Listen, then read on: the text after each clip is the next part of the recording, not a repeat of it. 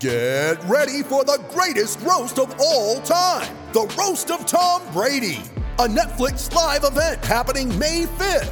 Hosted by Kevin Hart, the 7-time world champion gets his cleats held to the fire by famous friends and frenemies on an unforgettable night where everything is fair game. Tune in on May 5th at 5 p.m. Pacific time for the Roast of Tom Brady, live only on Netflix. You ready? Showtime. On May 3rd, summer starts with The Fall Guy. Let's do it later. Let's drink a spicy margarita. Make some bad decisions. Yes! Audiences are falling in love with the most entertaining film of the year. Fall Guy. Fall Guy? Fall Guy. That's what the poster said. See Ryan Gosling and Emily Blunt in the movie critics say exists to make you happy. Trying to make it out? Nope. Because I don't either. It's not what I'm into right now. What are you into? Talking. Yeah. The Fall Guy. Only in theaters May 3rd. Rated PG-13. If any of our Seminole families suffered home or business damage during Hurricane Sally, the Morgan Law Group can help you. Don't fight the insurance companies alone. The Morgan Law Group can help you file a claim and get the settlement you deserve. It's time for Seminole Headlines, presented by Capital City Bank, featuring ESPN Tallahassee's Jeff Cameron, WarChant.com's managing editor, Ira Schofel, and senior writer, Corey Clark. Your weekly dose of all things FSU, pistols, and pies starts right now. Here's Jeff Cameron. The Seminole Headlines, 97.9 ESPN Radio begins right now. There's Corey. He's all bundled up. A little chilly in his house. There's Ira looking concerned. Ira, you all right? Yeah, man. Are you, Corey? Does it sound right? Okay to you? Yeah. Iris messing up the works as we start the show. You're good. You sound good to us. Can you hear me? You all right? Check, man, check. 1 2 1 2. For a second there, you started to fade out a little bit, but I just ran internet speed fast, and apparently I'm very fast. So if there's a problem, it's on your guys' end. I just wanted you guys to know. We both hear each other just fine, and I want you to begin to talk about sausage. You don't have to ask me twice. There you go. Let's jump in. Let's get to the sausage talk. Big game this Saturday. Florida State, Miami, playing in the evening. That means, you know what a night game means, Corey? It means you get to eat registered sausage twice before the game, for breakfast and for lunch. I'm not saying you should. I feel like you could eat it for dinner too. I'm not advocating that. I mean, it's you got to maintain, but I'm just saying it's an option. It's on the table. Register's meats, register sausage, we're going to call them. Unbelievably tasty. You know what the thing about register sausage, why it's so good, Corey? You don't know why it's so good. You just know it's so good. The reason why is because they don't fill it with all the crazy chemical nitrates and all those things that some sausages do. It's much more natural, just good, tasty pork sausage. And nobody does it better than Register's Meats. Ben, the sausage guy, is an FSU guy. The guy who runs the company is a Tallahassee and an FSU guy. So support Register Sausage. You can get it at Publix and basically any of the stores in the Southeast, but you can also order it online at registersmeats.com. I had Stephanie was kind enough last night while I was doing the other podcast that I do, the wonderful Wake Up War Chant. She went out and grilled me a jalapeno cheddar sausage from Registers. Got the woman working the grill. Well, I mean, what else? What is she up here for? She's not doing that. And she crushed it, and they were they are, man. The jalapeno cheddar was my favorite so far. That was really, really good. Has a little kick to it, Jeff, but not so much of a kick that Corey Clark can't eat it. So that's to tell you all you need to know. Yeah.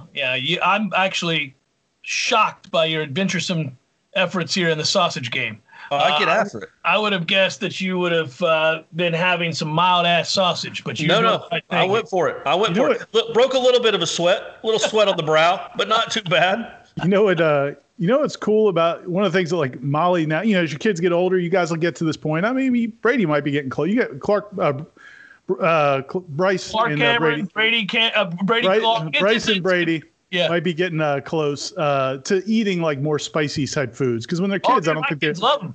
Do they? Get after jalapenos left and right. They love them. Molly, my oldest, she'll spicy wings, man. She loves spicy wings, which is it's one of those things, man. It's like you're like, all right, attaboy, there you go. Yeah, that's what we want to see. Don't be soft. Corey won't help Brady's plight any at all, but not with spicy stuff. But I do make him like I get so mad when we go to a restaurant and he wants to order like a really certain way, like not the way it's made, but like can you take the onions off? Can you take the peppers off? And I'm like, no, you're not your mom.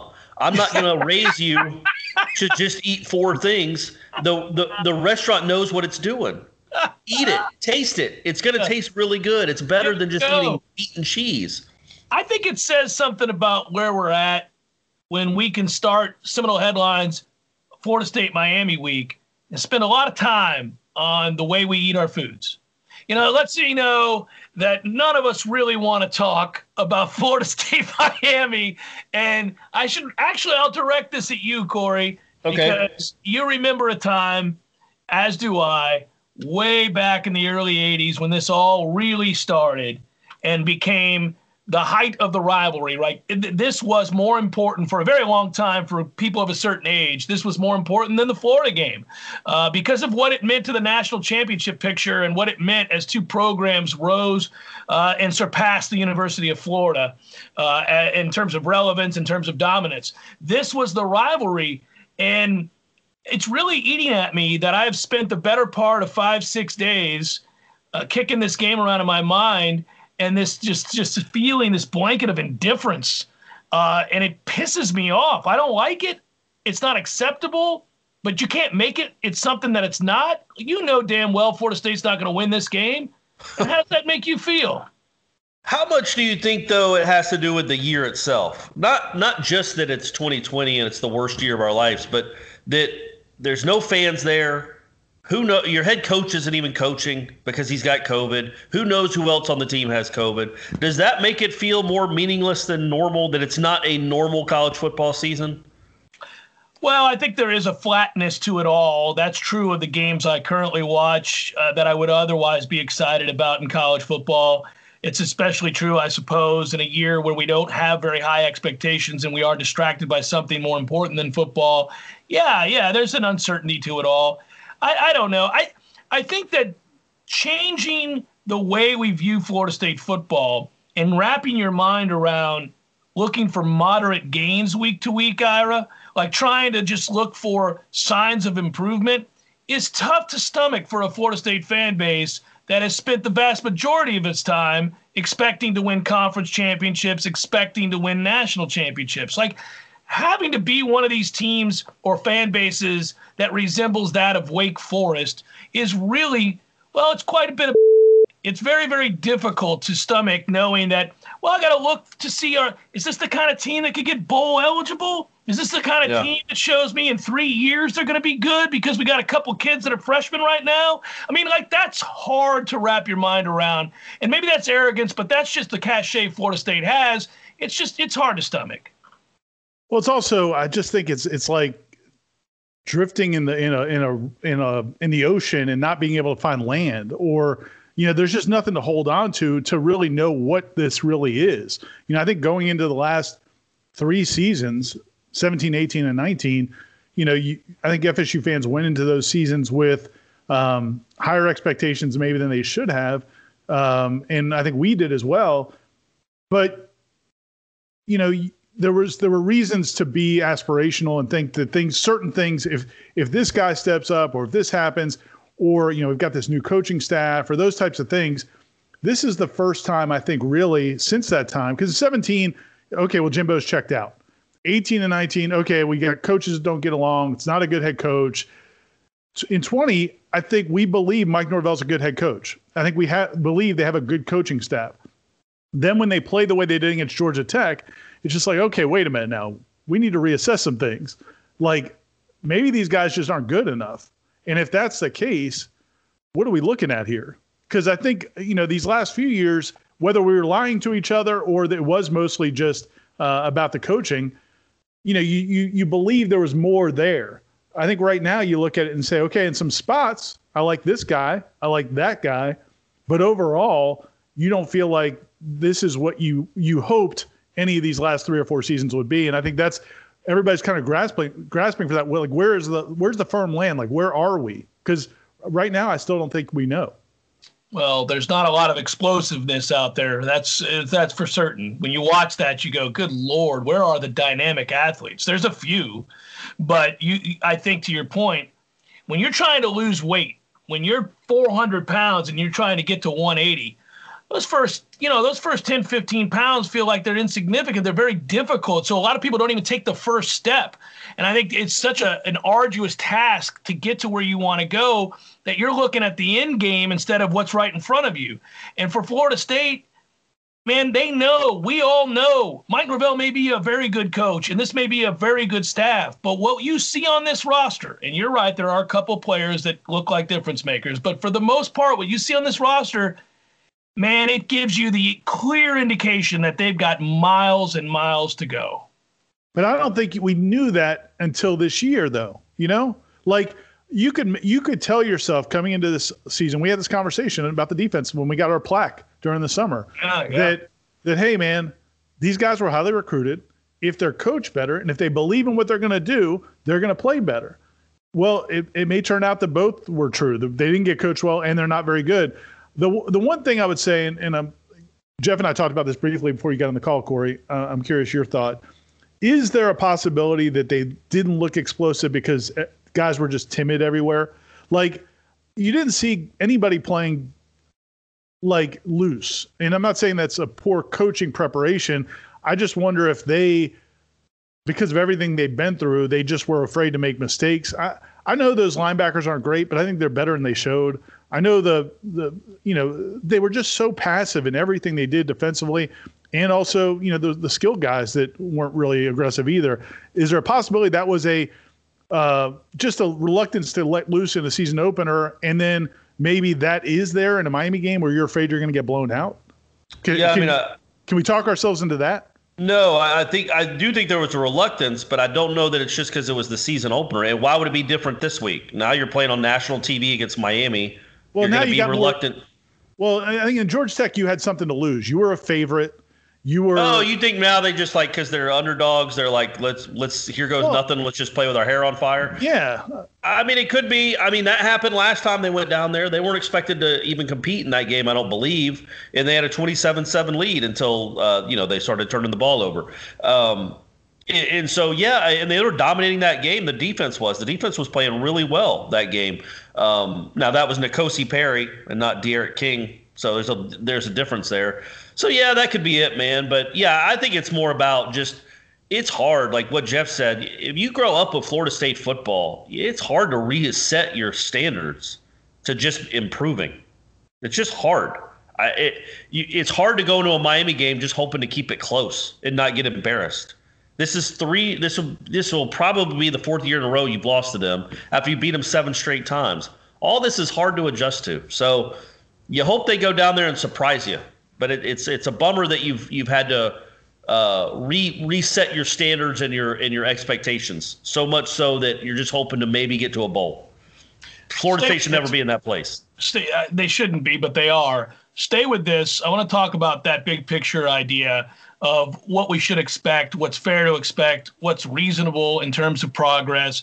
I think we're onto something here because I do think it's important that you define your terms before you go into each week. What are you expecting? Seminole Headlines, 97.9 ESPN Radio continues in a moment. Seminole Headlines will take a breather. More next. Seminole Headlines, presented by Capital City Bank, returns now on 97.9 ESPN Radio. So what is fair to expect against Miami this week? And again, as I utter that, I'm picturing the guy driving down the road, punching himself in the testicles, because everything sounds, who's listening to the show, not just a random guy punching himself in the testicles, but a listener of the program.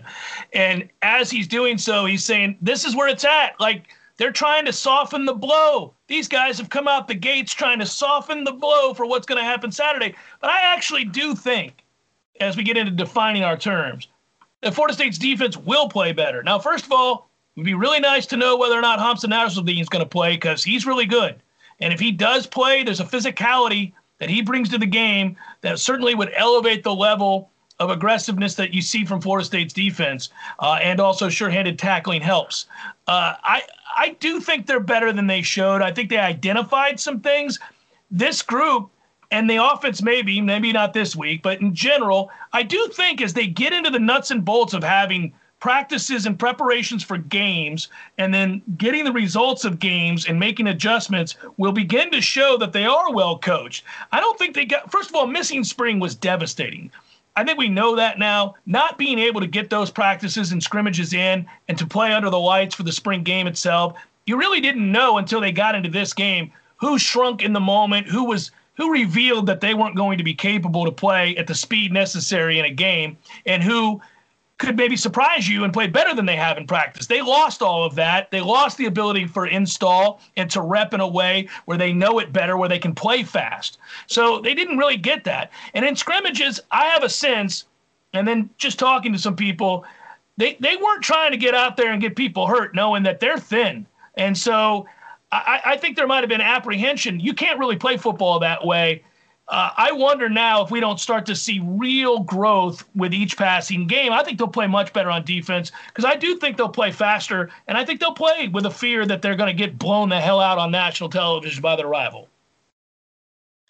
I tend to agree with you there. What I wonder about, though, is say they're down 13-0 in the first quarter. What do they do? Do they flip the switch, or do they say, well, here goes again? Our coach isn't even here. He's got COVID. We're here having to deal with this on national TV, and they cash in, they just kind of walk away. Like that is part of this team. That's part of what this team has done in recent years. So I mean, even making the standard, the bar as low as possible. Just compete, man. That would be something to see. That'd be a step in the right direction, because they do have a built-in excuse. Our coach isn't here. Oh, well, our coach isn't here. It's COVID season anyway. There's 9,000 people in the stands. It doesn't feel like a real game. Who cares what happens? I don't think they're going to be that way, but that's obviously part of you can't tell me it's not a possibility with what we've seen from this team and this roster for the last 2 or 3 years that they don't play hard once they get down. So I want to see that because they are going to get down in this game. I'm going to go ahead and predict right here. They're not going to lead this game from start to finish. That's bold. It is bold. Hey, that's what I'm here for, though. I'm not going to just sit here and be a Pollyanna. I'm going to make bold predictions. Well, it is the second segment. It's time to come with it right off the bat. Let's go. Let's assert ourselves. The thing, it's funny. Like I sit back and I was listening to Wake Up War Chant, and I was listening to your show from yesterday, Jeff, and I was sitting there listening to you guys because I know where you guys come from. And Jeff, you just talked about it. Like you guys grew up in this. Corey kind of lectured me about this yesterday. Like you guys grew up on this game being just a completely different spectacle of what it is right now. So then I'm sitting there listening to your guys' shows, and I'm like, if I'm a fan, do I want that? Do I want you to be like, man, this sucks? We're going to go into this game and everything would have to go right or whatever it is, or do you want people to be like, hey, let's get excited. It's Miami. This is an opportunity. This is a chance to do something great, and then possibly just get smacked in the face on Saturday with reality.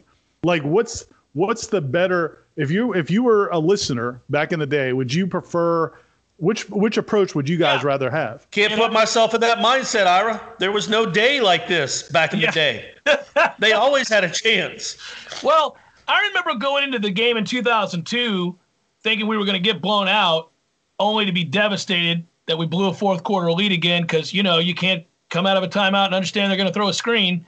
But I would say this. That game for me, hearing you talk, Ira, when you were bringing it up and referencing Corey and I talking about yesteryear and what this game meant, when I think back on it, I can remember the nervous energy that started, like when Sunday night ended the week before, knowing we were going into Miami week.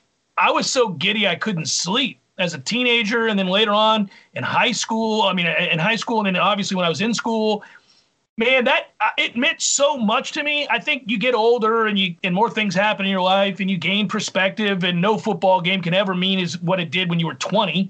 But I hate that I'm longing for that time. I was nervous just a couple years ago when we went down there. I went to that game. I dealt with that nonsense, that blown lead, the whole deal. I was excited. I felt it again. The switch came on when I walked into that stadium and I saw the orange and green. I thought, I hate these sons of bitches. I really hope we make this a game. And then not only did we make it a game, we choked away a huge lead.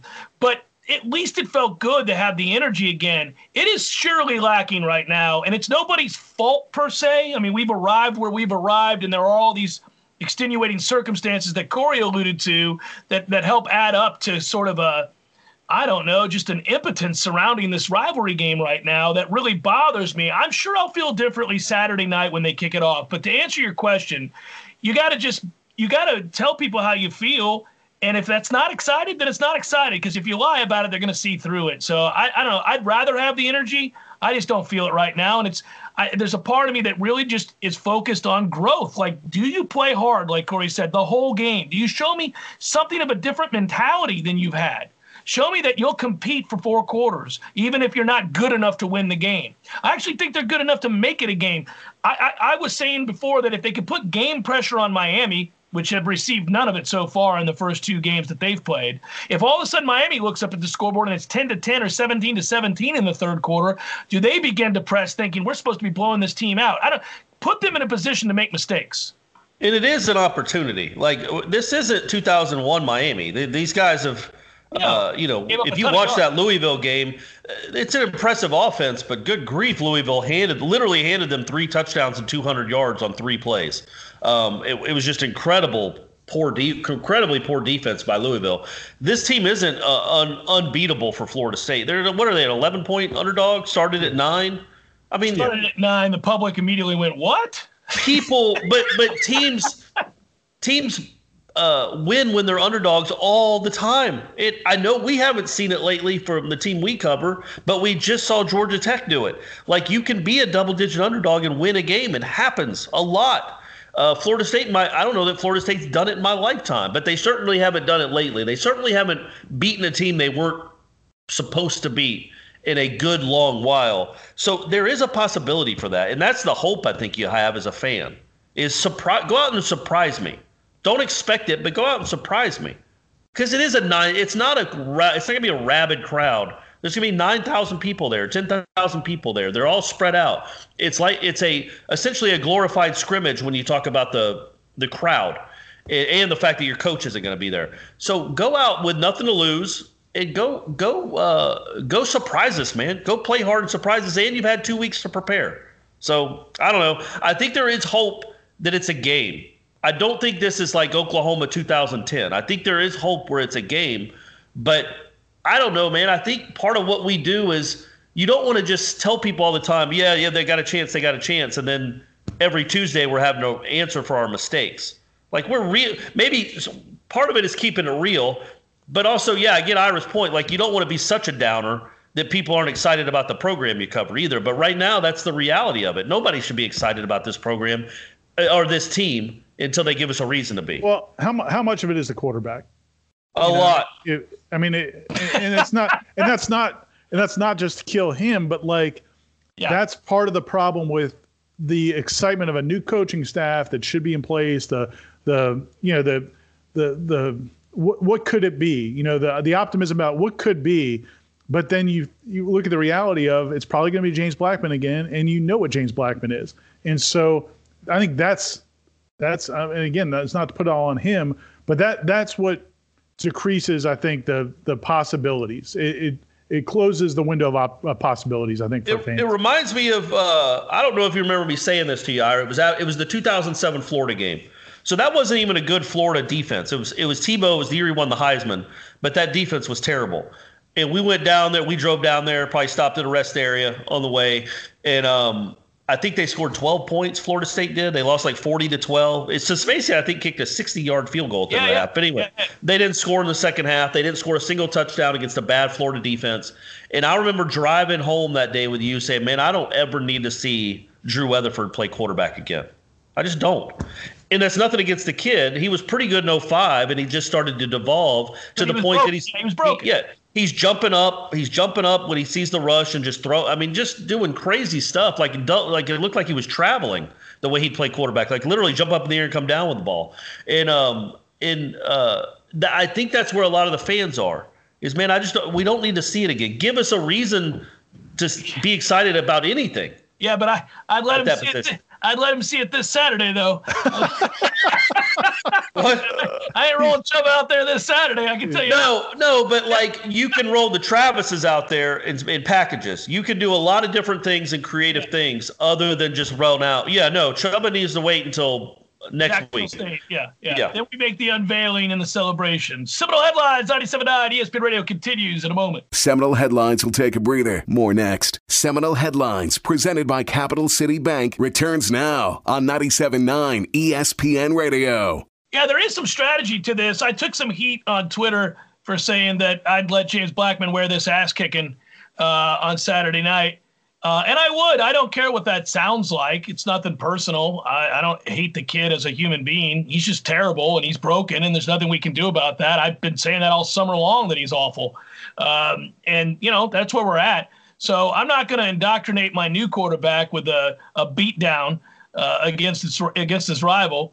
I'm with you, Corey. I would run some different packages out there. I'd have a lot of different people playing quarterback. Hell, Travis Jay would make an appearance at quarterback this weekend. But I'd be doing all kinds of things to make it interesting, or maybe to try to find a way to manufacture something, unorthodox, I suppose.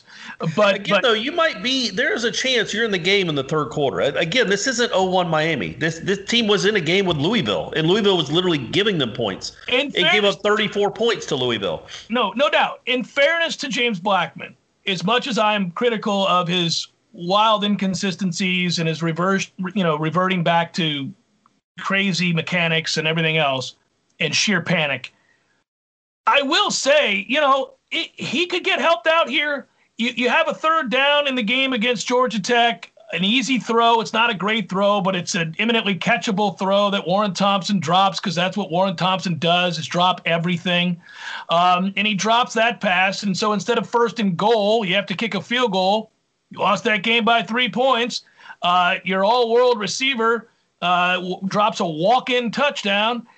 There's another huge drop on a play where James Blackman scrambles to buy time and hits Thompson again on a crossing. Well, basically he's, ad-libbing in there, but he hits him dead in the hands for a first down. He drops that as well. These are all things that could have led to a victory. And you know what? Oddly enough, admittedly, if they make those plays and they win the game against Georgia Tech, we're still talking about the problems they have. We're still talking about the inconsistencies, but your optimism is still in place for the game against Miami. You still think, okay, well, they'll take a step forward, and at least they're doing it off of a win.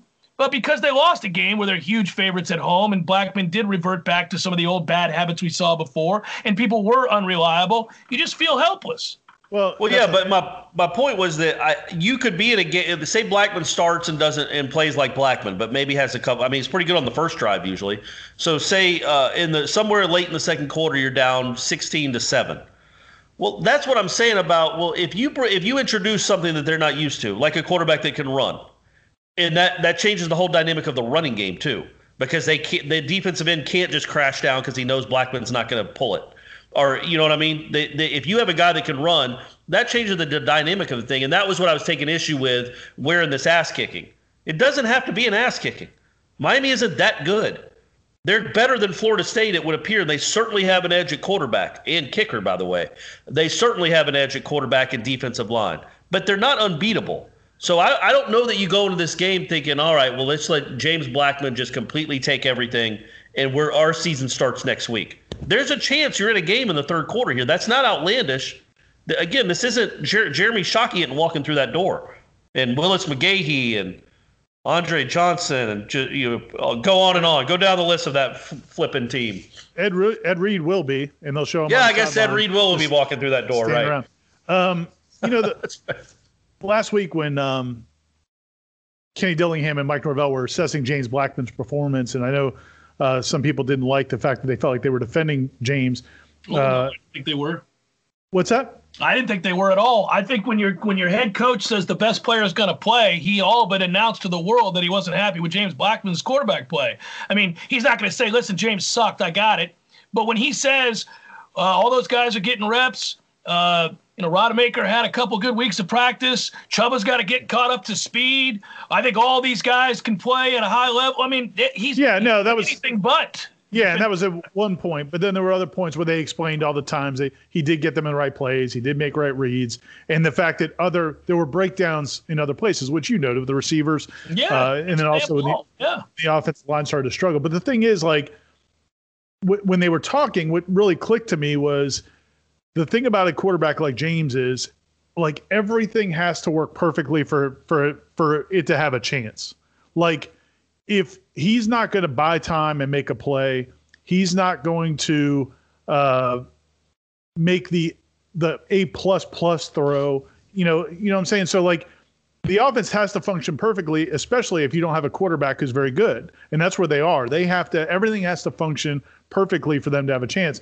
I do think that guys will respond.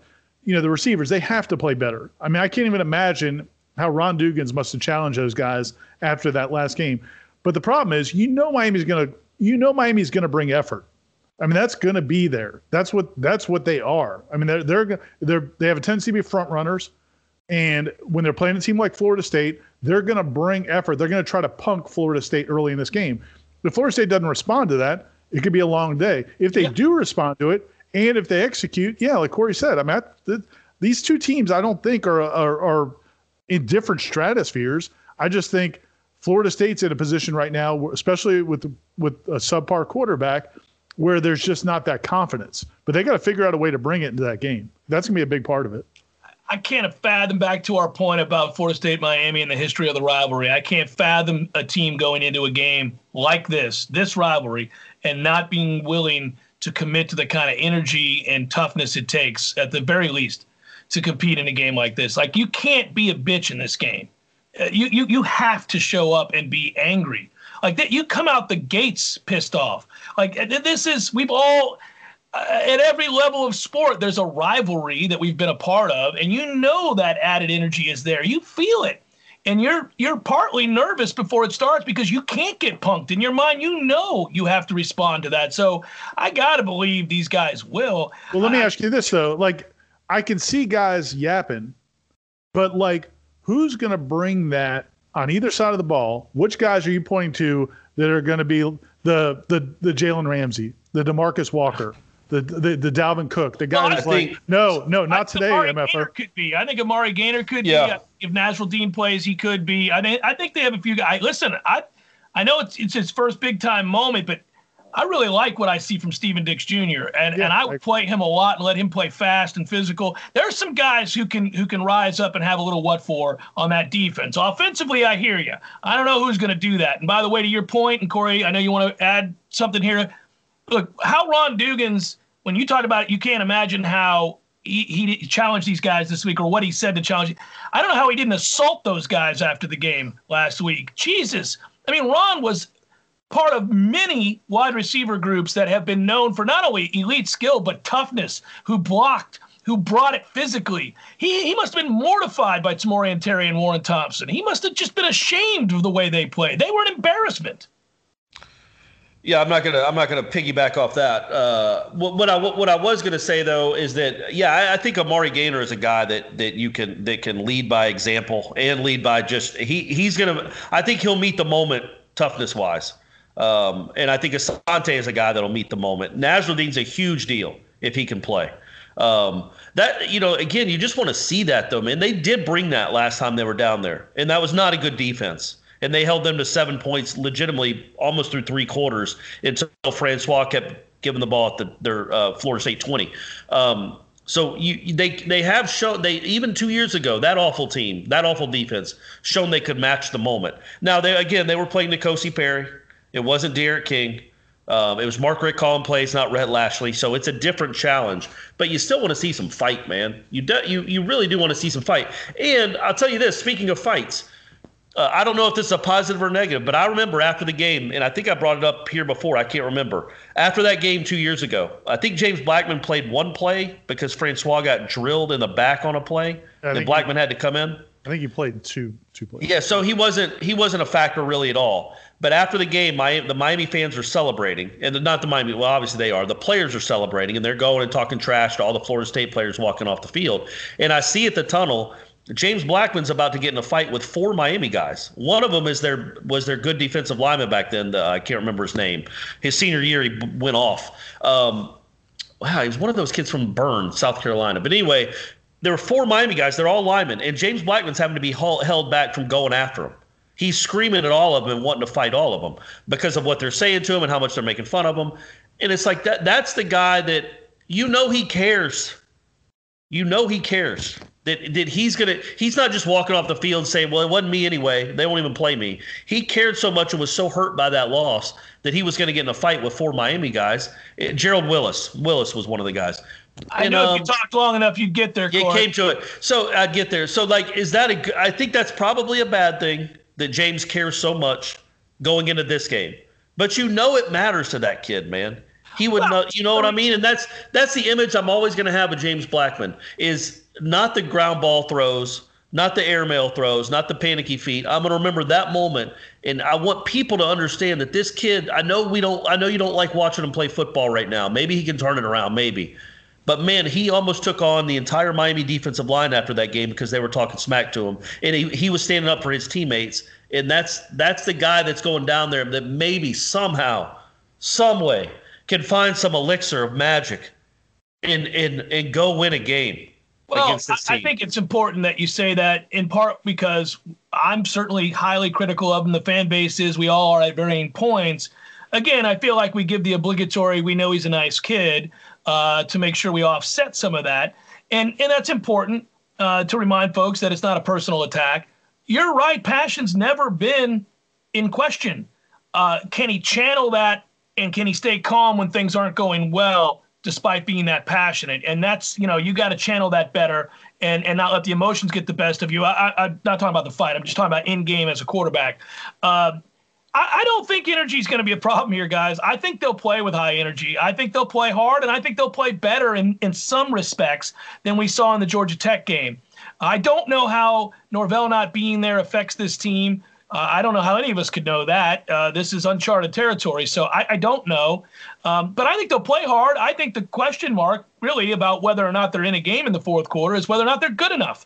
I just don't know if they're good enough to block Miami. And that's a real problem. I mean, we should always start and end with the fact that we're not real sure they can block the opposing team's defensive line. And that I'm pretty sure they can't. Well, not sustained.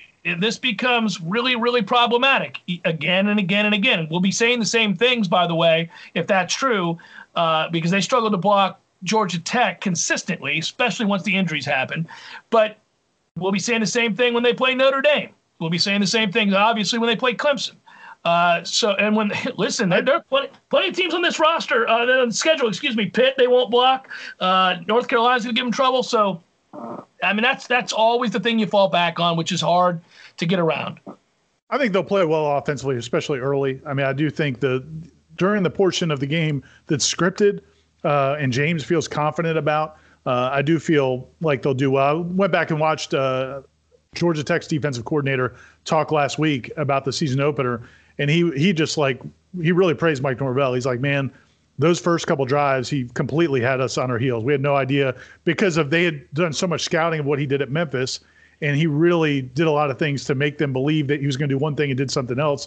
And he was really, so I think that Mike Norvell, with a script, with a quarterback who knows what he's going to do, I think will do well early on, and where he knows what the quarterback's going to do and everything's really planned and precise.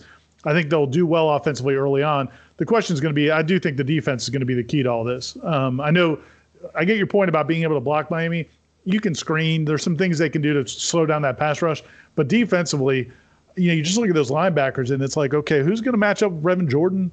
There's just some issues there physically that I'm not sure. And then, if they couldn't contain the kid from Georgia Tech, De'Ara King. I don't think De'Ara King, I haven't been wowed by his running ability, but he's got awareness. He's going to buy time and make throws. Yeah, I think he ran for 9 yards in that game against Louisville. It didn't matter. But his presence is one of the reasons that guy just literally runs around the right side and nobody's in the picture. De'Ara King's presence there. That doesn't excuse what Louisville did because that was atrocious. Lest we forget, Louisville was one of the worst teams in the country last year on defense. It doesn't look like they've made. Oh my gosh, that was incredible. It looked like they were playing with 7 guys. They were terrible on defense last year. Hence, they lost to Florida State. They were terrible on defense. They look terrible on defense again this year. I don't think that's going to surprise anybody. Let's come back, wrap up the hour in a moment here on Seminole Headlines. Seminole Headlines will take a breather. More next. Seminole Headlines, presented by Capital City Bank, returns now on 97.9 ESPN Radio. Yeah, so at the end of the day, I think we spent the vast majority of this hour getting to the point that this doesn't have to be an ass-beaten, and it wouldn't be shocking if Florida State's in the game in the second half. And I think, again, back to the beginning of the show, it's a terrible place to be because the thought is, can you keep it close? Should it be close? What has to happen for it to be close? I mean, that's what you're listening to if you're listening to the show. And that's just difficult if you put yourself in the mindset of a 40-something-year-old Florida State fan, certainly a 50-something-year-old, even a 30-something-year-old Florida State fan. It's very difficult in that talk. And as pragmatic as that may be and as straightforward as that is, and again, we're all realists here. It's probably the conversation we should be having. It's just very difficult to go through this and have that conversation and not get dejected. So he's not allowed. What are the odds that he's going to be on FaceTime with Dillingham in the booth? Well, I don't think he's allowed to do that, right? Sure, he's not allowed, but who in the world is monitoring that? Like, literally, how would the ACC monitor? How would they know? Is the FSU coaches booth right next to Miami? Do you think Miami would have a plant? Do you think Miami would have a recording device in the booth? Like, what's the punishment if you are doing it? If the TV flips over to the coach's box and Kenny Dillingham has his phone up above his face, he's looking to him, trying to explain to Mike Norvell. So I think they might figure it out. That's what I'm saying. You got to be number one. Norvell prepares for everything. So at one point this week, they're going to have a meeting about how to hide it. Kenny, you can't pick up your phone and look up. And if you're texting me, you can't be caught on camera texting me. You got to practice this now. You're going to take an hour tonight and practice looking at the phone without looking at the phone. And if it's FaceTime and you don't have to look at the phone. You just hear them and just put them on speaker. Yeah, well, put an earphone in your ear and nobody knows anything. I mean, you could be talking to one of the coaches down on the sidelines. You got your little earbud in there. You're talking to Norvell. What are we calling here, Coach? What do we got? Man, can he not text like at halftime at least and say, hey, these are the adjustments I want to make? Well, I'm sure he can. I don't know that it's legal, but I'm sure he can, yes. And are they checking phones? You get a burner phone, baby. Exactly right. We watch The Wire. Let's go. You get a burner phone. Every quarter, a new phone. Yeah. When I was thinking about Norvell getting the news that he's got COVID, and then they test him again, and he's definitely got COVID, I was trying to picture his reaction, and all I could think of is Jimbo after the Burt Reed pass, just like dropping to his knees, like, "Are you kidding me?" Yeah. Like, after all of this, 9 months now, I've got COVID. I mean, it's just like, it's unbelievable. I got to take you back because I think this will echo the sentiments of a lot of fans and probably what you guys also uttered. To your point, Ira. I was Saturday. I was sitting on the couch getting ready for college football to begin and getting my day kind of organized. And I got a text from a close friend who's also a Nole. And every now and then he reaches out to me and he'll say, "I heard you talking on the show yesterday. Can you tell me what you're really saying here?" Like he's trying to get the inside dope and all that. Like I'm holding back because I don't want to reveal a source or something. And the text I got was, I guess Norvell really is trying to prove that no first-year coach has ever had worse luck than him. And that's the only thing the text. Yeah. And I was like, well, what happened? Did one of our guys, is Marvin Wilson suspended? What happened? What's going on? And so I raced to warchant.com, and there was nothing there because it was almost in real time. And then I went to both of your Twitter feeds, amongst a few others to cover. I'm like, am I missing? Because I hadn't even checked my phone that morning. I'm like, what am I missing? What did I miss here? And nobody had anything up yet. So I texted back. I go, WTF, what are you talking about, basically? And then he sent me this note about Norvell has COVID. And my wife was in the kitchen where wives should be. And my kids were down the hall playing. And I went, "Oh, for sake."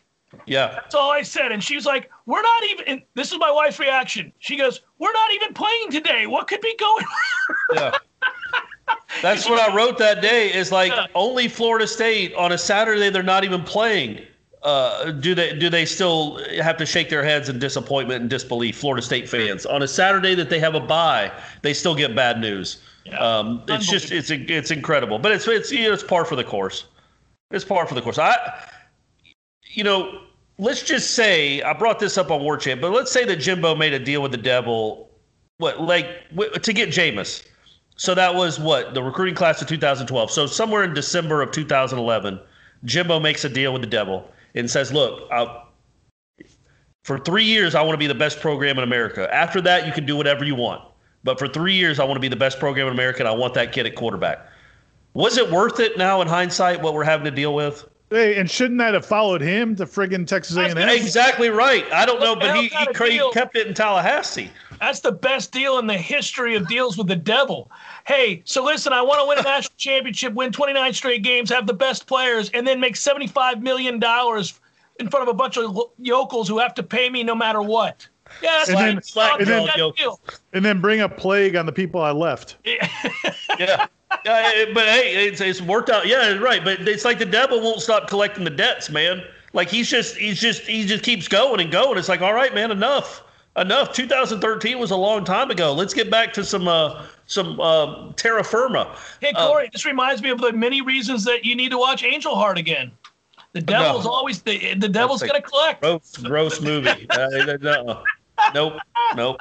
By the way, speaking of things you should watch, both of you guys. Number one, Cheer. Is this where you gonna tell us about Cheer again, Corey? Because they've been in the news. Bring that up. I'm still not right about lately. That. Corey, I still feel awful about that. I saw the Challenger thing, and have you watched the social media one, the documentary on social media?